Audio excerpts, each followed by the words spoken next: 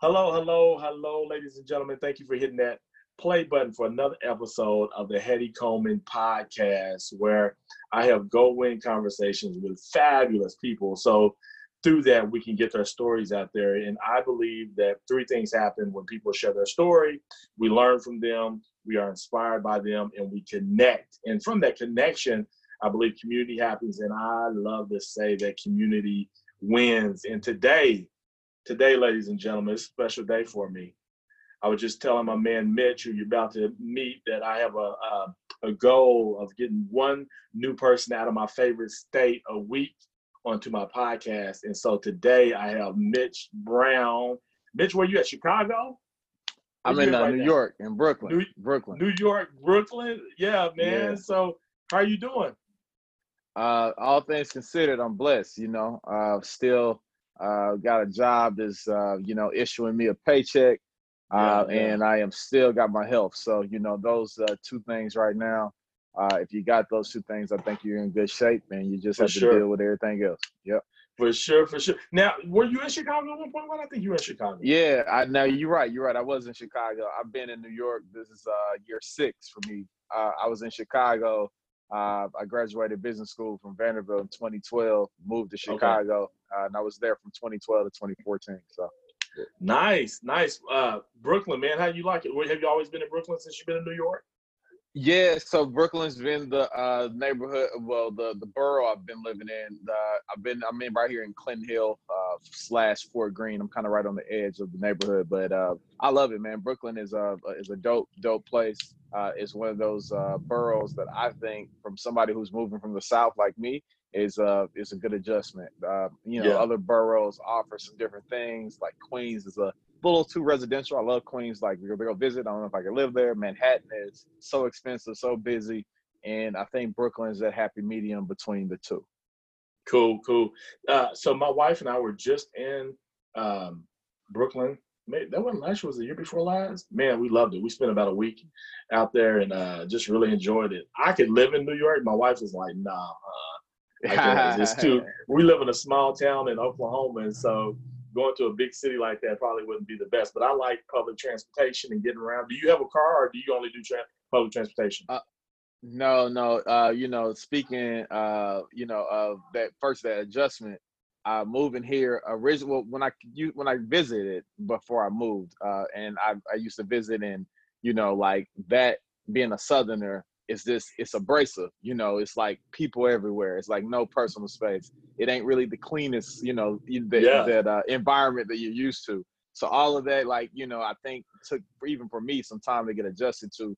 But once you get bought in, it's like, I don't know how to. Once you're a New Yorker and like you get bought into it, it's nothing else better to in your eyes. But no car for me. It's not even, honestly, it's not practical for me. yeah. There's no, I live in a building. I don't have parking, so I would have to move my car.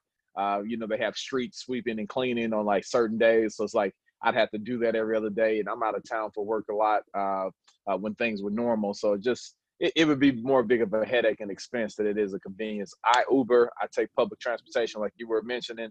The subway system here is, second to none. It gets you anywhere and everywhere, and it's pretty simple to figure out. Man, you making me jealous, man. You making me jealous, man. So, man, let's jump into this a little bit, just a little bit more about you, man. So, what was Mitch Brown like as a kid? Like, where'd you grow up? What kind of tell us what that was like for you? Yeah, I'm a Nashvilleian. I'm originally from Nashville, Tennessee.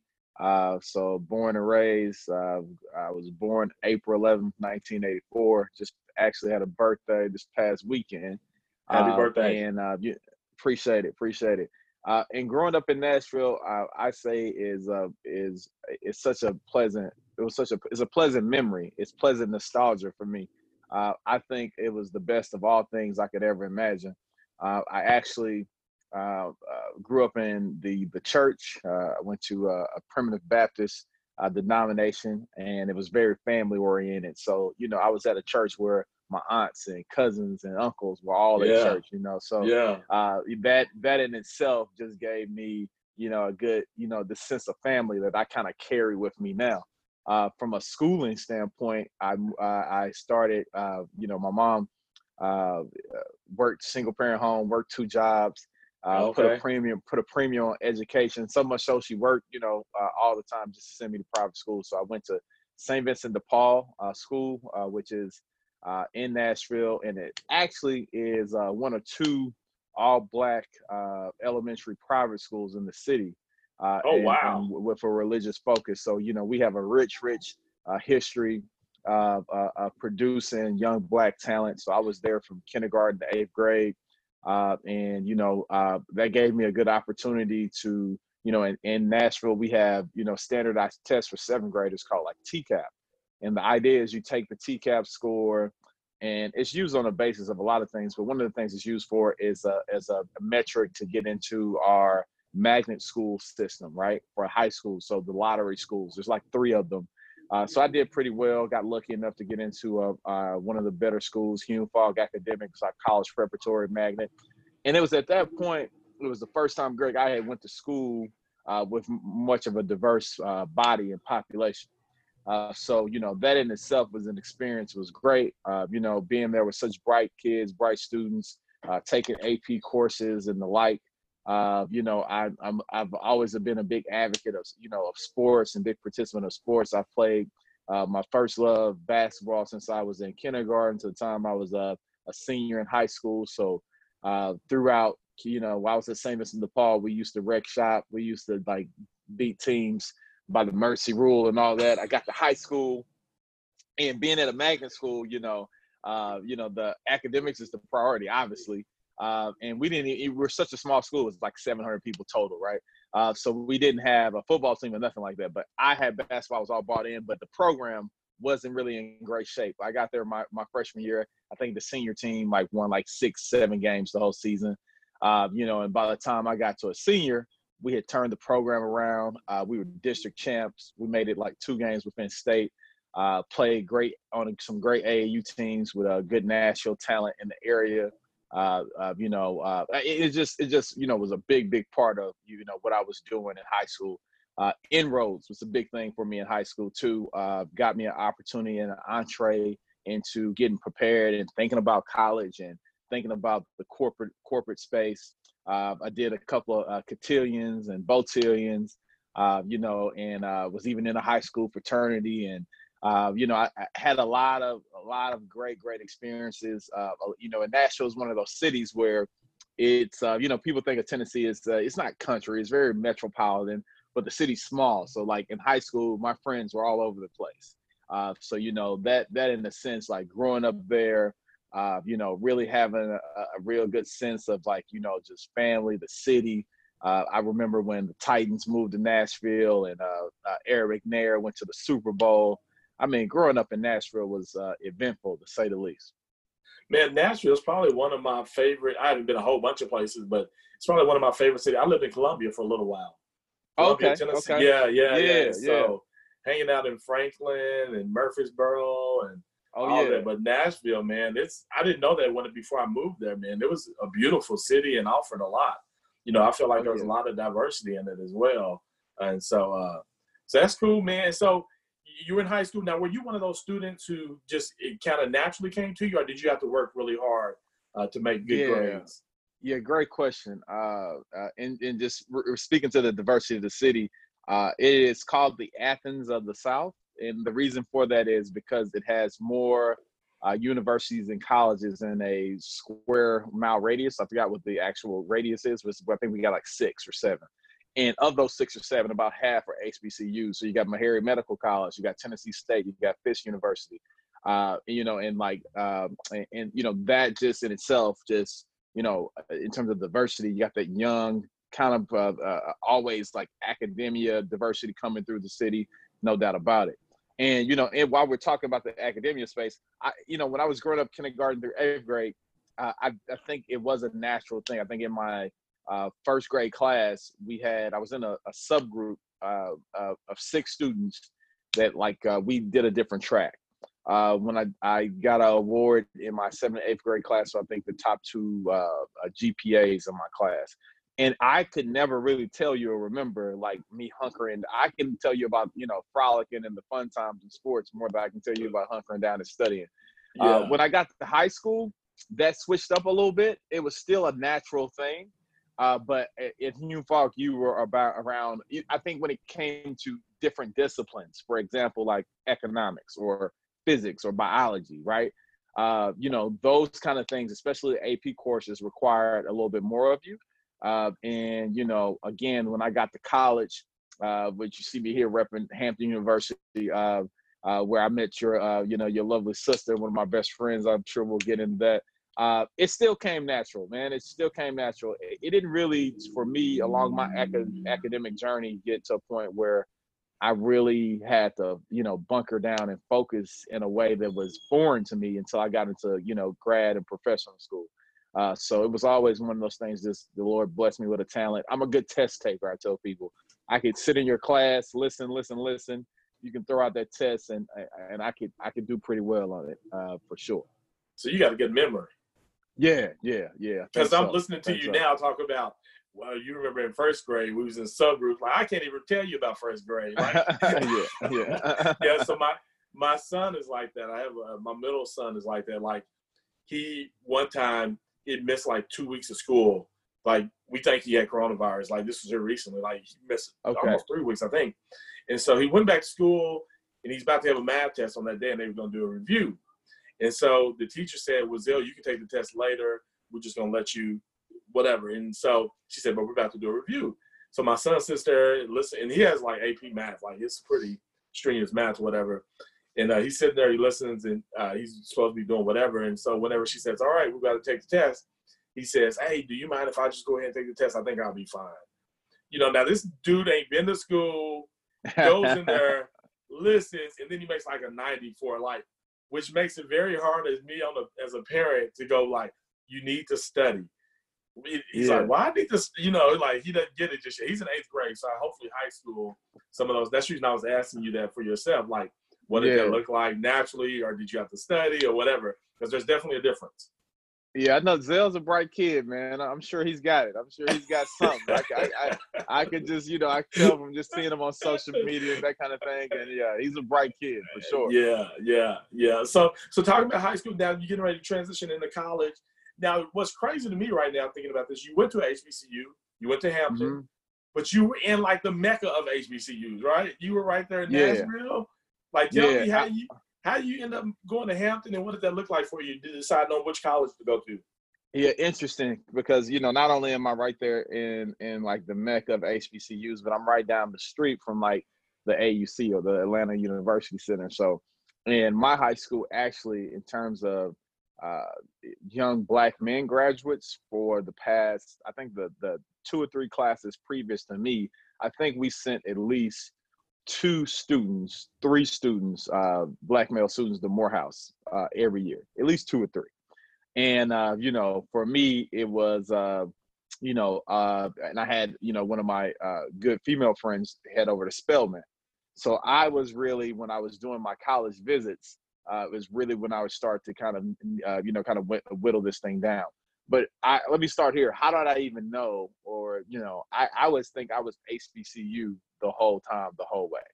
So my grandmother used to get Ebony's and Jets. I bet like most people's grandmothers. And in a crazy little story, she told this to my friends one time. She would get the Jets, right, and they would pile up somewhere. And one day after school, I had got all the Jets out and laid them out in the living room floor to the Jet Beauty of the Week. And I had like a big Jet Beauty of the Week spread in the whole floor, and reading about all the Jet Beauty of the Week. So she tells her story all the time, so I thought I'd tell it for her. But one of the cool things, if people remember Ebony, they used to do like a yearly, basically, catalog or directory of all the HBCUs in the country. And I'm always been a real big geography and kind of history guy too. Like, those are 2 subjects that really appeal to me. And I took pride in kind of learning where all the HBCUs were, because I think in Oklahoma, you got Lincoln, right? Langston. You got Langston. I'm sorry, Langston. Yeah.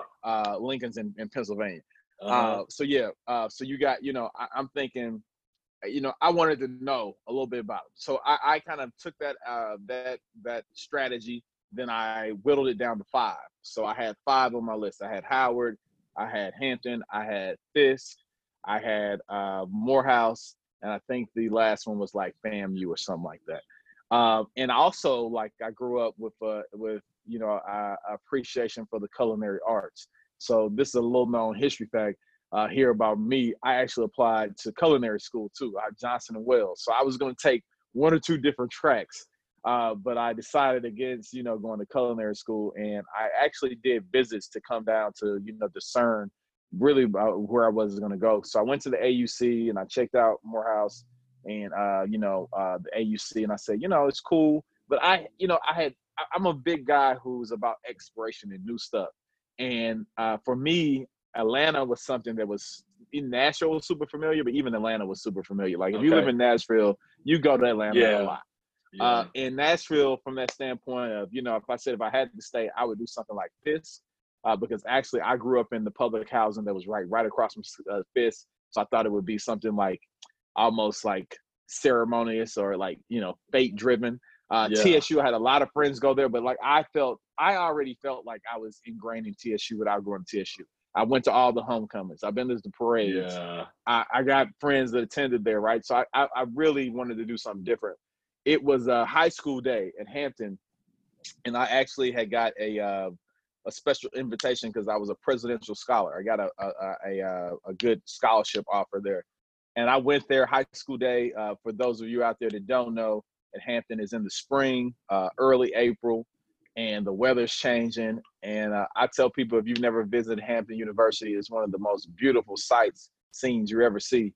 Campus sits on the water near Chesapeake Bay, and like, listen, like you go there on a nice sunny day, it's hard to turn that down. And then for me, it was in that spirit. I knew then, like, this is where I'm supposed to be. So it was Hampton for me then, HBCU, following through with that. And yeah, I wanted to get out and explore something new. And I'm a people person. So I think much like you, I wanted to get out. I feel like I had conquered my city, in a way. Yeah. So I wanted to get out and do some other things.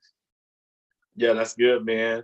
So on your LinkedIn, you went to Hampton, graduated, and I know that you did some post schooling too. Like after college, you went to law school. Did you get your MBA? Yeah, I got my JD and MBA. Yeah, JD and MBA. Kind of like my father. Yeah. Same route he took. I think you did them at different time zones. Did you do them together? I did. No, I did them disjointly. Yep. Yeah. And so on your LinkedIn, it says diversity and inclusion practitioner, entrepreneur, and charity organizer. Tell me about those three things. Yeah. So the diversity and inclusion practitioner, right? My day gig, and I always say this is about 80% of my time, right? That's kind of how I break it down, because I've always been a person who's, I got tentacles in multiple things. In a way, my attention span really can't stay directly on one thing for a long time. I have to be stimulated by doing so much. So I work for a company, a small boutique firm called the Kaleidoscope Group. So we are a boutique diversity and inclusion firm, and it's headquartered in Chicago, Illinois. And I've been working with them for about 6 years. So when I graduated from Vanderbilt, right, and got my my MBA from there in 2012, I moved to Chicago, as I stated earlier. The first job I had when I got to Chicago was with Gallup. Same people do like the polls, that kind of thing. So I did a management consultant role with them around employee engagement surveys, 2 years, and then I left that company to work with the company I'm working for now. And I did that via referral. One of my frat brothers was doing some legal work for this company. They were expanding. They needed some new consultants, so I came aboard. So I tell people, when it comes to diversity and inclusion, it's one of those things that's like a hot topic now. It wasn't something I was looking for. I honestly just, went and had a good interview and liked the people that were there, and I got into it. And it's something I realized that, wow, I'm really good at it. I'm really passionate about it. So what does a practitioner mean? Like in my role, I'm a client leader. So my company hires your company, right, to do maybe some work around diversity and inclusion. Maybe that work strategy work. Hey, Mitch, we've never done anything like this. What might we do? Well, we might come up with some workforce strategy where we help you with sourcing talent and acquiring diverse talent, right? We might help you with your interviewing process, diverse interview slates. how to consider bias in the interviewing process. Or you might say, hey Mitch, I need some focus on my workplace strategy, right? So I really want to work on behaviors and skills, so let's set up an educational curriculum where we'll take your employees through maybe a 2-hour unconscious bias training. How do you design something like that? What is that going to look like, right? Who goes and delivers that? Above many other things, right? So when we say full service, when it comes to diversity and inclusion and things and strategies that companies might have, we're there to help and execute on those things. So that's the diversity practitioner. What would you say some common steps are for that? Or is it always so different? Well, I think it's usually always so different. I would say the majority of our business is education.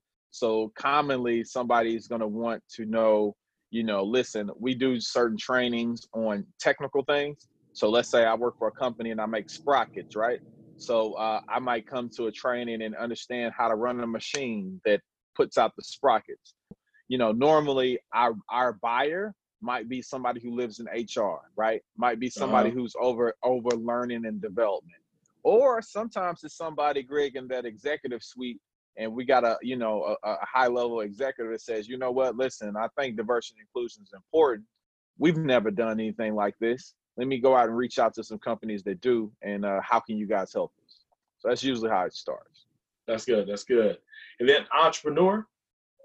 Yeah, so the entrepreneurial spirit. Yeah, so I got a couple different endeavors and had some couple endeavors that I've always tried. So one of the things I think we have to do as millennials, and especially young Black millennials, speaking from a point of like historical disenfranchisement, right, is how do you capitalize on your social equity? And that's one of the things I've been tinkering with and trying to figure out. So I went to law school, and like I said, I had a love of sports. I still do, with the aspirations of becoming a sports agent. So I was able to, get my certification from the NFL Players Association in 1 year. I didn't keep that up because my business partner, we started a mom and pop sports agency where, we had a good run. We had 3 years of having, second round draft picks, right? Had clients play in the Super Bowl, have clients, have huge, 10-sack seasons and the like. So really got into the space of recruiting and running a small mom and pop sports agency and represented, top tier talent in the National Football League. So that was one of my entrepreneurial endeavors. Right now, I'm on another entrepreneurial endeavor, and this is really just, kind of breaking news still, being developed. But right now, I am on the kind of operational and managing like partner a team of a new creative agency that I'm working with called Justified. So we are in our stages of getting ready to launch our brand. And doing some cool stuff on the creative agency side. And, that kind of leads me to that last piece around charity organizer, right? And I think, charity organizer has been a real big piece of my time puzzle. And I would call that, I would say the entrepreneurial is about, 5%. I would say the charity organizer is 15. So, diversity practitioner, the majority of my time spent there, obviously 50, 40 hours a week. And then I find time for these other things. And it comes in like waves. So when you talk about charity organizer, we're talking about two organizations. So the first one is Kicks for the City. And it is a charitable nonprofit, which we have a mission of delivering new and gently worn shoes to the homeless and underprivileged youth. And we do that in a concerted effort. It's a national program that we do in 7 cities across the United States. We even have global reach. We've partnered with a village in Ghana to deliver shoes in Africa. And the program itself is in November. It has been in November. And we do 3 weeks from the 1st of November to the Saturday before Thanksgiving. And again, we use our own networks, and we use, different local corporate partnerships in 7 cities. What are those 7 cities? New York, St. Louis, Charlotte, Atlanta, Washington D.C., New Orleans, and I think I mentioned Chicago. I didn't mention Chicago. And it's been something we've been doing for the past 5 years. We've done over a couple 100,000 pairs of shoes. We've had dope partnerships with Nike, Adidas, Athlete's Foot, you name it. And it's been really something that's created some positive impact. We had the opportunity to, get recognized in some different PR spaces with, different campaigns by Nike. We've been on Sway on Sirius XM. So we had, a lot of things with that. And Kicks for the City, Greg, over the year, there's two big pieces of it. So that's that charitable philanthropic piece in November. And then we have like a celebratory and like fundraising piece that we do in the summer called the Agora Sneaker Ball. And the Sneaker Ball itself was really the fundraising opportunity to make sure we can cover our operational costs throughout the year. But that in itself, man, turned into something that's just like, at this point was something beyond our wildest imagination. It is a truly organic, service-oriented formal gala that's invite only, that started from like 200 people the first year to last year we did like 1,400 people. And our corporate sponsors in the space, like Chicago White Sox, Pinterest, Rent the Runway, Adidas, Nike, Athlete's Foot, Jordan, you name it. We've been able to do some great things, and it's hosted, annually in the summertime.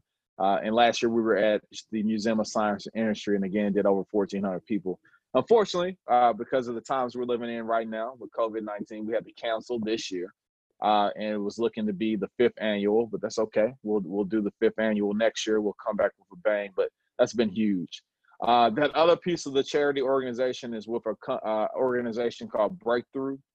And we are an organization that is focused on raising mental health awareness through distance running.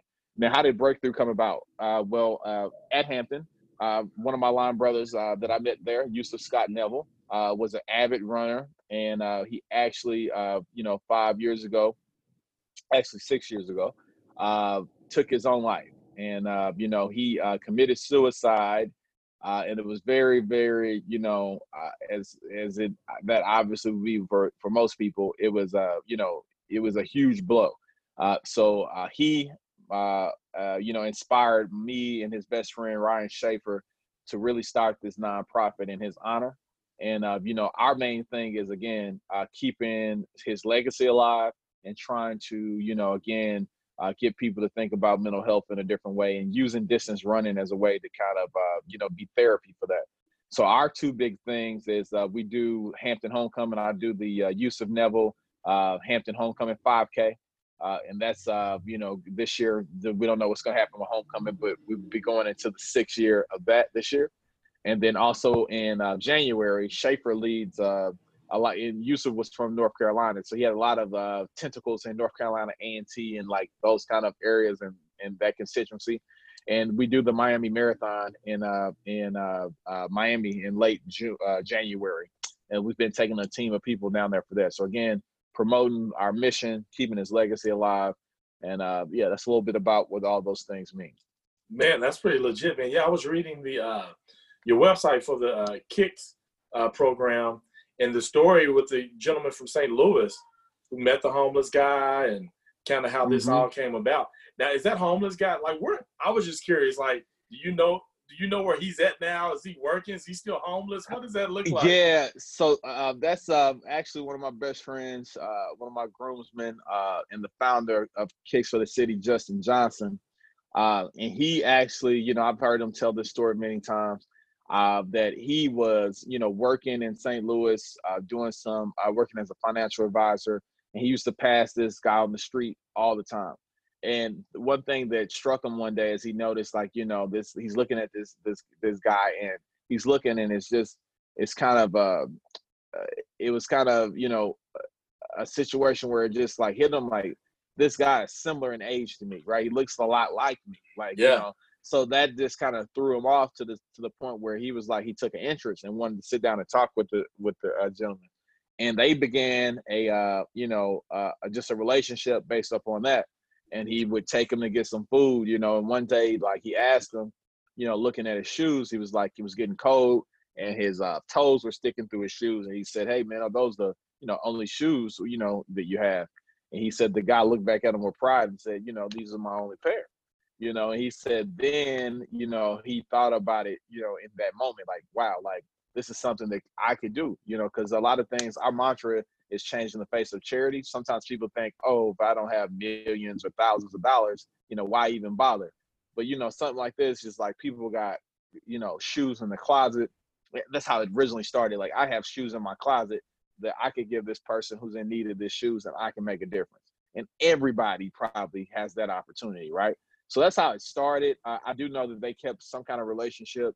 I don't know what the current situation is, but that's a little bit backdrop behind Justin and how the organization started.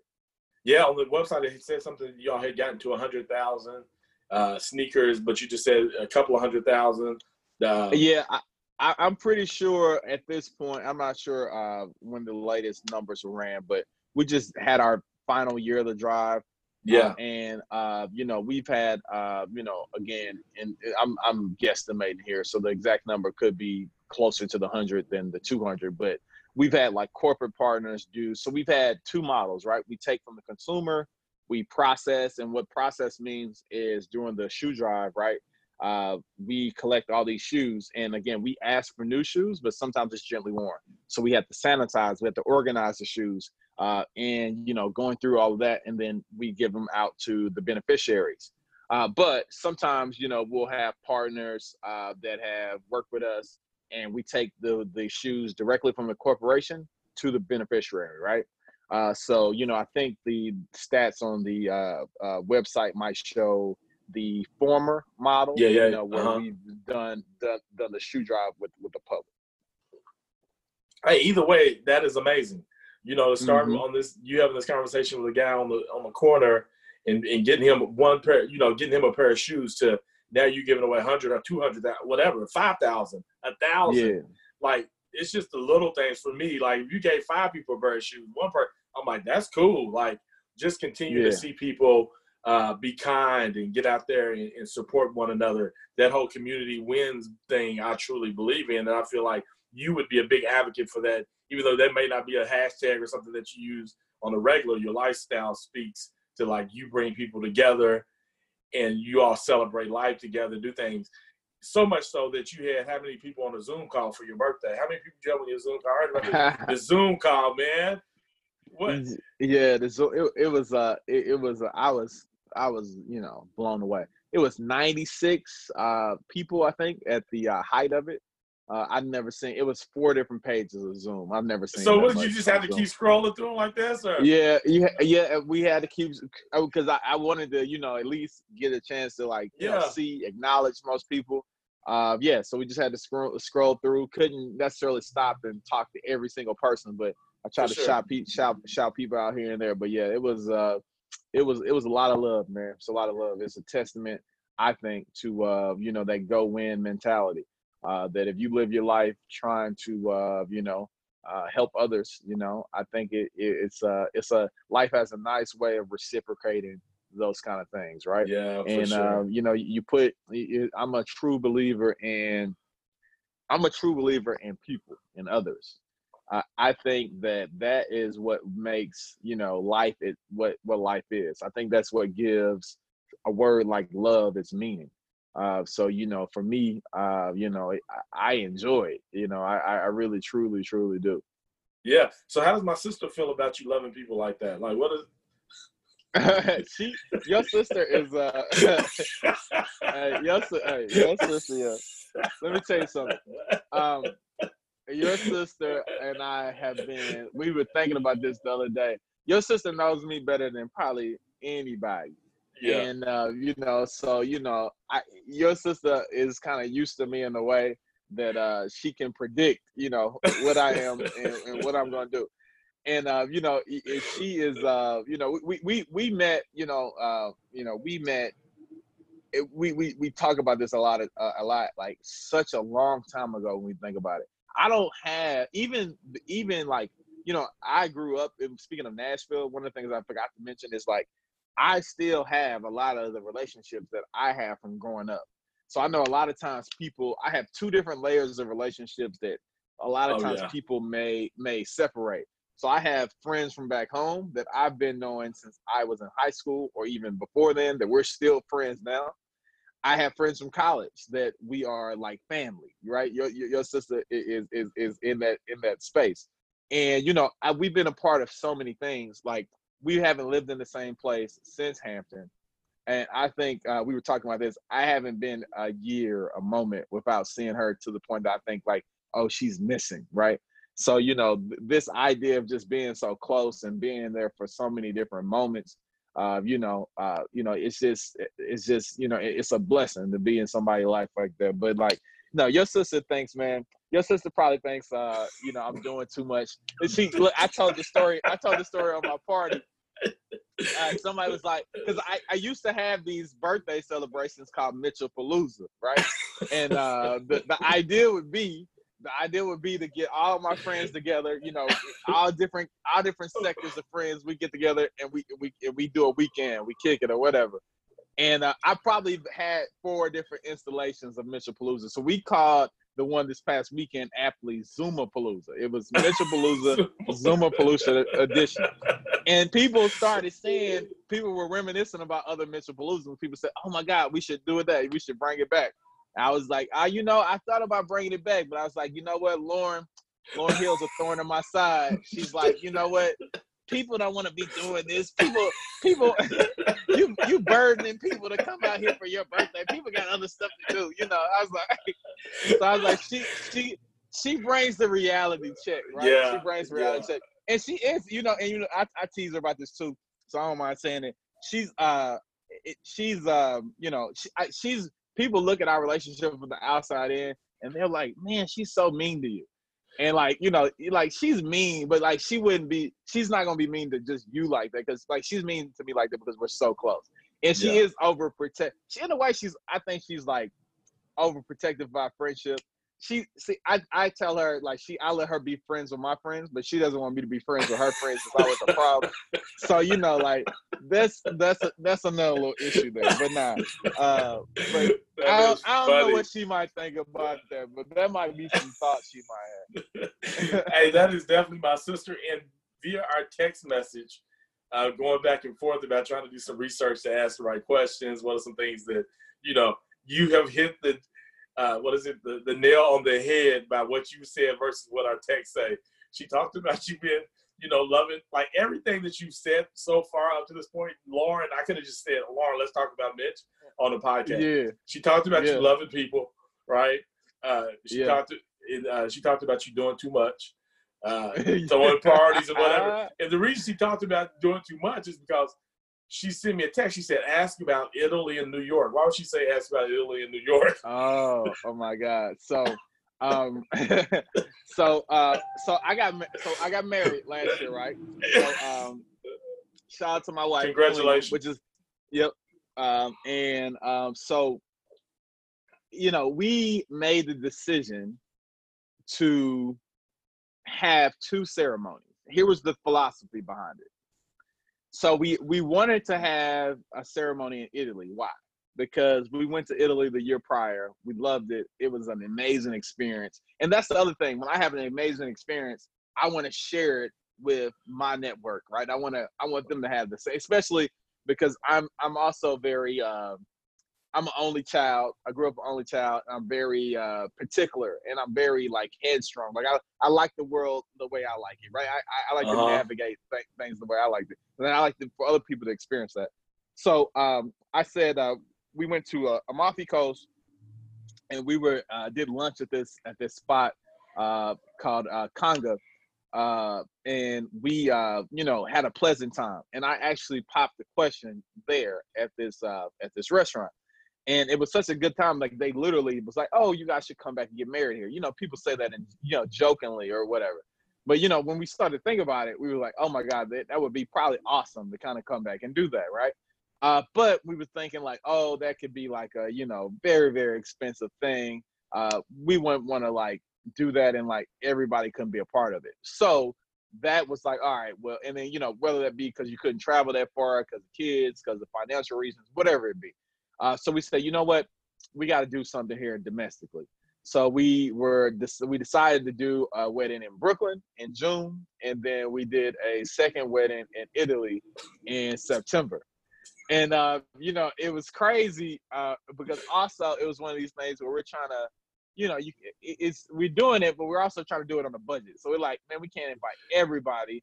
I had way more people I would love to invite, but we had to keep the numbers at a certain place. Yeah. So I'm sure that's what she's saying is like, yeah. Ultimate doing too much.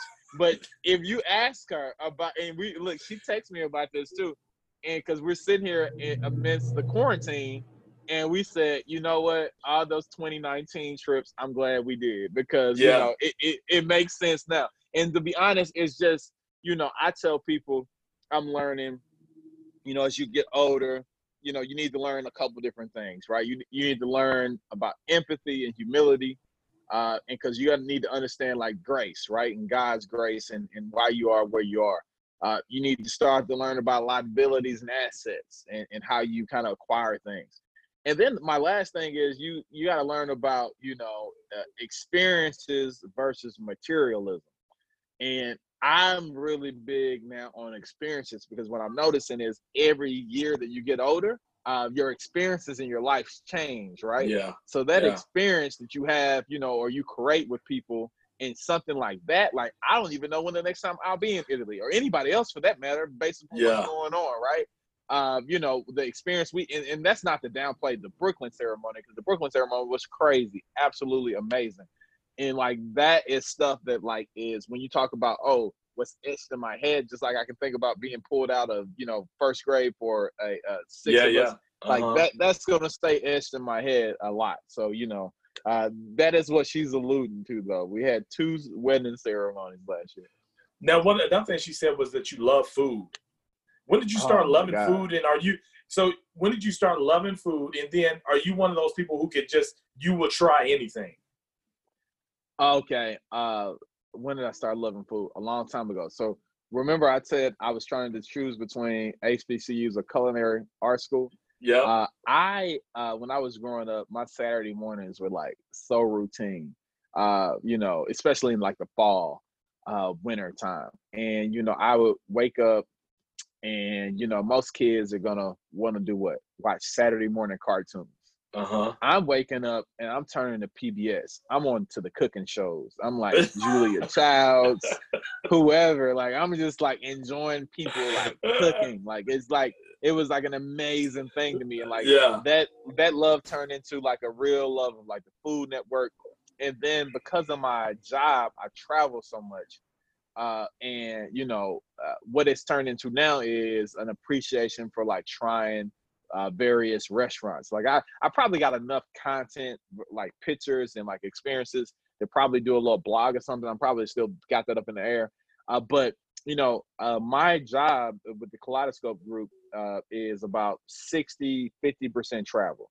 So I'm constantly in another city, constantly always somewhere. And one of the things that gives me, solace in my evenings is deciding where I'm going to go eat. And I just, have a real high bar for high quality food, for chef-driven, inspired restaurants. I told somebody, I mean, outside of Chick-fil-A, I don't know the last time I had fast food. I haven't had McDonald's in probably over a decade. I just really have a strong appreciation for food. Like I do, I love food. But no, I'm not a person who was gonna try anything. Like I'm even I even like I don't even eat meat anymore. I'm a pescatarian right now. And I'm thinking about being a vegan here in the near future. So wait, tell me the difference. Definitely you not. Said you don't eat vegan versus pesky. What? So I should say I'm not eating red meat or pork or chicken anymore. So I'm only pescatarian. I'm only eating seafood. Only fish, seafood is all I'm doing. When I go vegan, I'm cutting out all the seafood, all the red meat, chicken, all of that stuff. And I'm already not like I'm kind of lactose to begin with, so I don't eat a ton of dairy. The only thing I do dairy on is really like, you know, Italian food or like pizza. You know, you can't have pizza without cheese on it. So, Yeah. you know, yeah. So how long have you been pescatarian? How long have you been doing that? You know, Greg, I've watched. I don't know if you've seen this documentary on Netflix called "What the Health." Saw that like 3 years ago, maybe 3.5, 4 years ago, and it just, you know, it gave me like, it gave me, it caused me to think. Uh-huh. And when I thought about it, I was like, well, it's worth a try. And here was one of the things that I deal with from a health perspective is like my digestive system sometimes is just like slow. And like I feel like when I used to eat red meat, it'd sit on me for a long time. And I feel lethargic and that kind of thing. So I originally just did it to see if I felt better. And I thought I did, you know, and that was reason enough for me, you know, because you'll have some people that say, oh, you don't need to stop eating, you know, meat. And some people say you do. And, you know, there's all kind of opinions out there. But to me, the biggest one I should probably side with is, you know, how it made me feel. So that's how long it's been. I went back on it. I had a trip to Jamaica 1 year for my company retreat, and the jerk chicken was smelling so good coming off the grills. I couldn't take it. I couldn't like. I had, and it looks, and that was the other thing, because on What the Health they talk about like mass production and stuff like that. I know over there like the chickens are running around free range, like, you know, I'm just like, you know, this jerk, this jerk chicken smells so good. I had to do it. That's the one thing I missed. Though. I miss chicken so bad. I miss chicken and bacon. Yeah. Bad. Yeah, for sure. What are some, talking about traveling and getting to experience food and restaurants and things of that nature, what are some tips that you would give somebody on traveling? Like somebody listening, like, man, I would love to start traveling. When we can start doing that again, what would be some tips that you would give people? Yeah, awesome question. Well, first of all, when this opens back up, I was doing this prior to this. First of all, travel with products like, you know, things you might need. For example, having a little spray bottle of Lysol. What you will notice, and because I travel so much, I think getting sick from being on the airport or, you know, catching a cold or something like that is something that I recognize probably happened to me once or twice a year, just from just traveling so much. And if you keep that stuff on you, is good, because until now, usually when they, you know, clean planes off in between planes, they just get trash out. They're not disinfecting. So, you know, going forward, I think that's just, first of all, that's my first health tip is carry the wipes, wipe stuff down when you sit down, all that stuff, especially if you got kids around and that kind of thing, because that'll be one of the things you don't think about that you can really do and control. So definitely do that. The other thing I would say is, you know, I tell people to, you know, kind of travel loosely. And what I mean by that is, you know, if you can, I don't ever check baggage. If you can, don't check baggage. That'll make you a lot more flexible.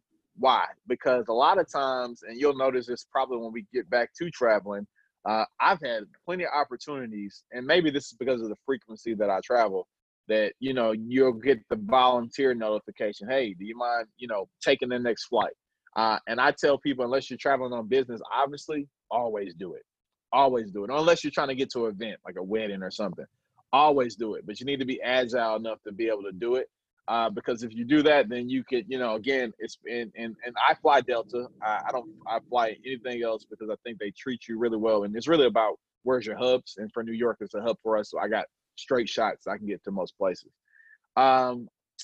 Then I guess the last tip I would give people is, you know, research where you're going and have a sense of different neighborhoods. Like when I go to Miami, you know, I grew up in an area where, you know, we were Miami beaching till we can Miami Beach no more.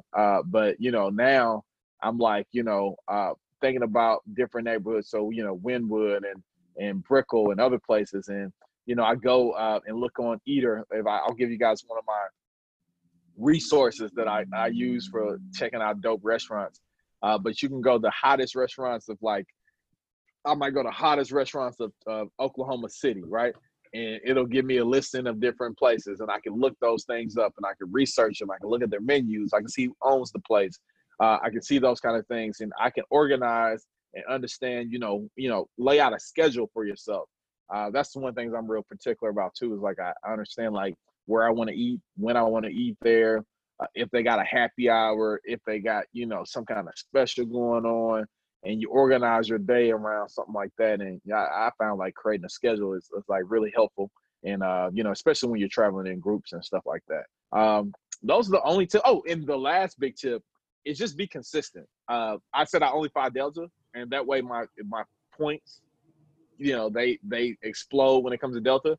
When it comes to hotel change, to the extent you can do it, stay in one place, because that way you accumulate your points, and before you know it, you could really be doing some things, for free. Yeah, that's good. That's good, man. So going back to your creative agency, Justified. What's the name? Justified. What is a creative agency for people listening? Like, what in the world is? A lot of times, I've learned that people will talk about certain things, and there's a lot of people who may not know what a certain thing is. So creative, is that the same as a marketing agency? Is that the same as a branding agency, a design agency? What is a creative agency? Great question. Again, this is kind of like giving you the breaking news here. We're still defining who we are. Yeah. But here's what I know. We had the opportunity in doing some things on the charitable organization side to really develop some skills and some usefulness that we can probably, create some value in the marketplace with. And one of those things is working with different brands and different corporate entities and helping them execute on different strategies. And some of those strategies, right, might be like a marketing campaign. Some of those strategies might be a social media campaign. Some of those strategies might be what we call a brand activation, right? You ever been to like a fair, or you've been to like some kind of concert, and, you walk over and maybe Vitamin Water has some kind of cool, brand activation going on. Well, that kind of thing just doesn't, appear out of thin air, right?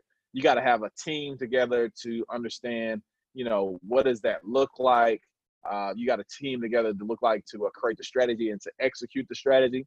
And, doing something like the Agora Sneaker Ball, we've had the opportunity to do that time over time with many different clients and many different, people.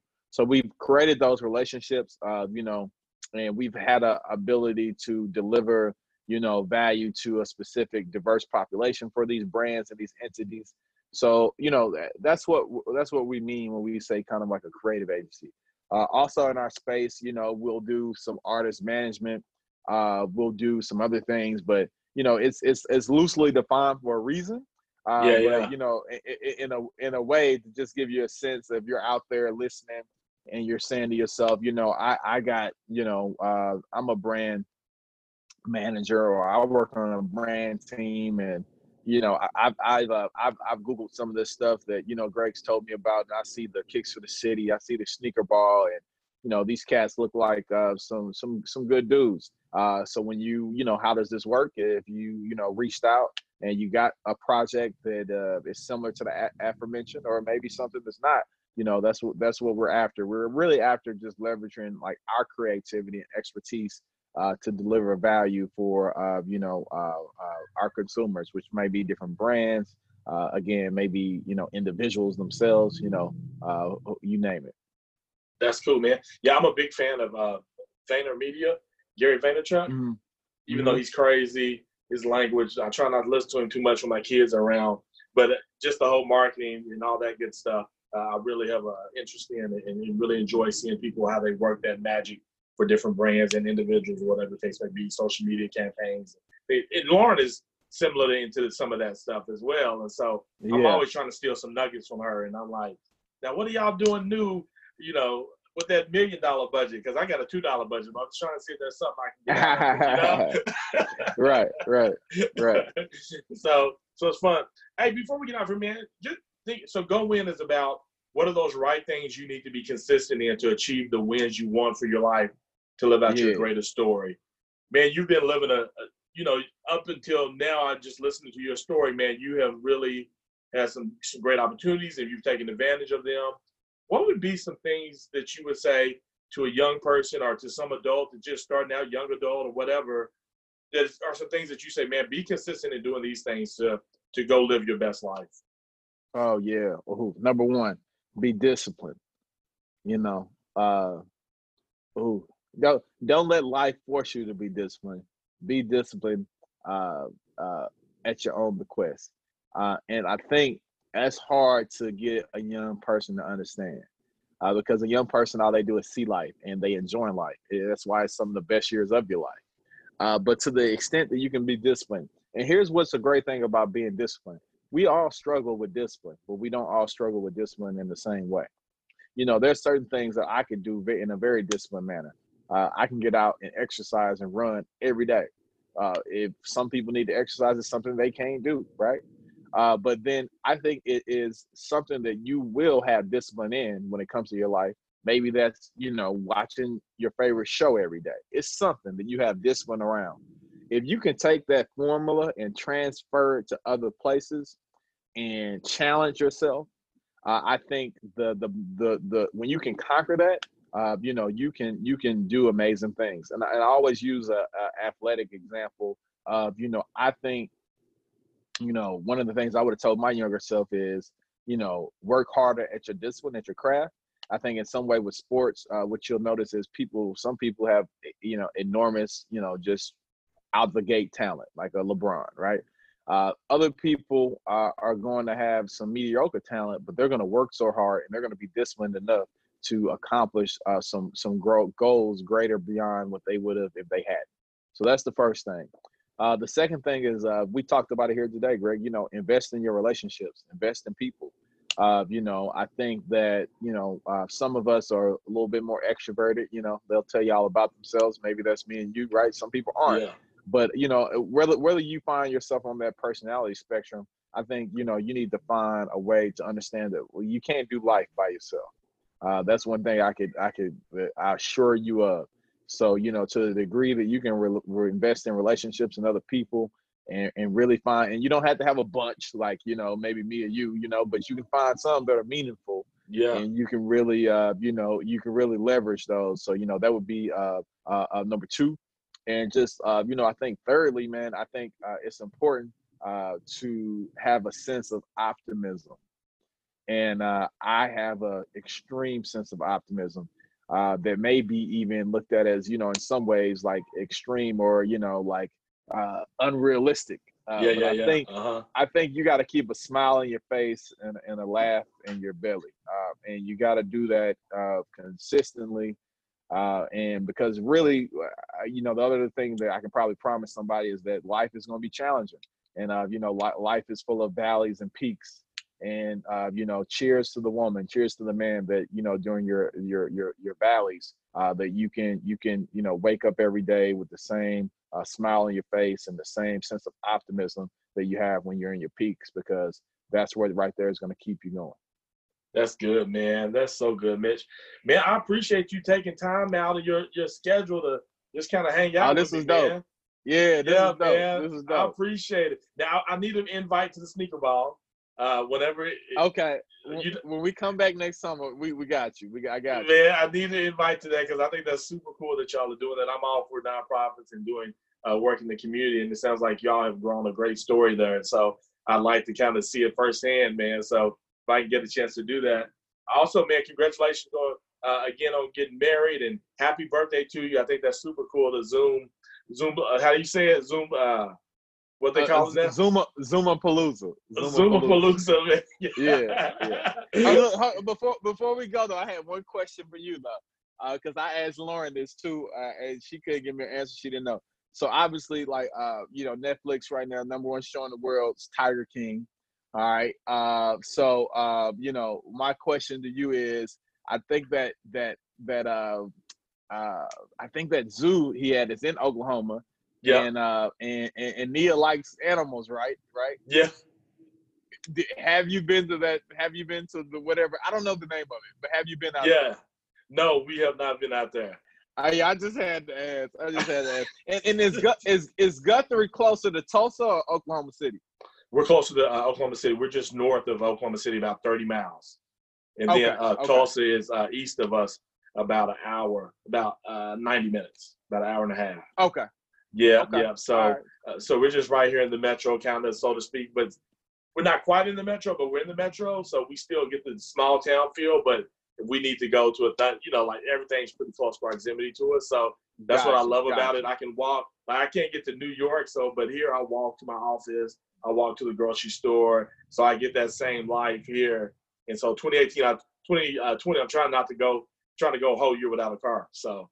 Got you. Yeah. Okay. Yeah. So those are things that I try to do in my little small community, man. So thank you, Mitch, man. Okay. I appreciate you again, man. And so, how can people find you? Are you social media? Yeah. How can people check you out? Yeah, we on social media. Personal page on social media is at Mitch Breeze. That's MITCHBREEZE. If you're looking for us on social media as organization, Kicks for the City is at K4TC. And Justified is at DE Justified, JUSTIFIED. That in LinkedIn, I'm on LinkedIn if you need me there. I think Mitchell Brown or Mitch Brown is what you should look for there. Yeah, so Mitch looking Brown. forward to looking forward to catching up with y'all. And be sure to mention the Go Win podcast. And I want to just applaud you. This was dope. This is probably I've been on a few, couple. This one was good. This one was really good. Good. So you Good. I'll send you some fans. I'll send you some more listeners for sure. Well, man, I appreciate it, man. I just want to keep better. I want to keep getting people's stories out there. I believe we learn from one another. We inspire one another. And just a great way to connect is through sharing our stories with one another. And you're about community and building that. And so, again, thank you. And ladies and gentlemen, as always, go win.